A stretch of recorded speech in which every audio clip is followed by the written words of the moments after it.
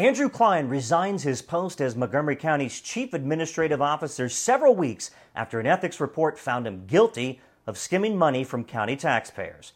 Plus, a former Easton Hospital worker is charged with sexually assaulting an unconscious patient while she was having a procedure. Good evening, I'm Ryan Miner. Today is Wednesday, August the 12th, 2020. Let's talk about the news.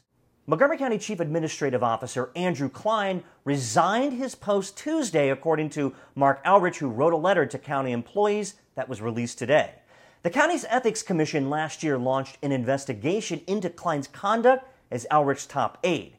In July, the Ethics Commission determined Klein was guilty of violating the county's conflict of interest ethics laws. Thousands of taxpayer dollars were used to buy copies of the book that Klein wrote, and taxpayer money was also used to pay for Klein's travel expenses to conferences where he would promote this now infamous book. Klein apologized for his conduct and paid $5,000 as part of a mutually agreed upon punishment. Montgomery County Council members gave Klein a good old-fashioned tongue lashing during subsequent council meetings, and they even pushed that Klein endure some harsher penalties. Though none of the council members called on Klein to resign, and Klein's boss, Mark Alrich, well, he was virtually AWOL on the matter, allowing his handpicked friend to remain his top guy in the executive branch while being paid to the tune of $280,000 a year. But Alrich announced Wednesday to county employees that he accepted Klein's resignation, and Mr. Alrich flowered Klein with praise in announcing Klein's breakup with the county. Alrich informed county employees that he tapped Montgomery County Budget Director Rich Madaleno as the county's acting chief administrative officer, a position, Alrich said, that he wants Madaleno to take over permanently.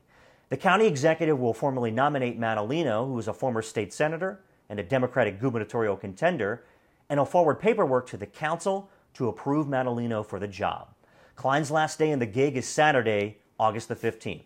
Of course, Klein and Alrich cannot be reached today for comment. You know, a $280,000 salary that only middle-class folks could dream of. Something Mark Alrich's personal politics would scoff at. And yet, this guy skims off the top from taxpayers. What's that old Jackie Gleason phrase? Pow, right in the kisser. Switching gears a bit and moving away from Maryland politics, a former Easton Hospital worker was arrested and charged with sexually assaulting an unconscious patient. 35-year-old Travis Brooks of Trout, Maryland, was arrested Tuesday on rape and sexual assault charges. Brooks was also charged with abusing a vulnerable adult, as well as charged with misdemeanor drug charges and multiple counts of theft. Police began investigating Brooks in April after they were called to the University of Maryland Shore Medical Center over a theft report. Hospital staff told police that a patient's money was stolen from her wallet during a medical procedure. Brooks was identified as a suspect, and then police learned that Brooks was taking photos of patients' credit cards. A number of search warrants were then executed, and police found a video that Brooks recorded himself that shows him sexually assaulting an unconscious patient. Brooks is being held without bond. And that's what's happening today in Maryland. Be sure to visit minorDetail.com for Maryland political news, commentary, and analysis. You don't want to miss the latest episodes of a Minor Detail podcast, so be sure to subscribe on iTunes, Spotify, iHeartRadio, or wherever the heck you download those podcasts. Follow A Minor Detail on Facebook and Twitter, and be sure to subscribe to A Minor Detail's YouTube channel at youtube.com/Ryan Miner. I'm Ryan Miner, and did you hear about Joe Biden picking Kamala Harris as vice president? Just in case you didn't hear. I'll see you tomorrow with a special report on Cecil County.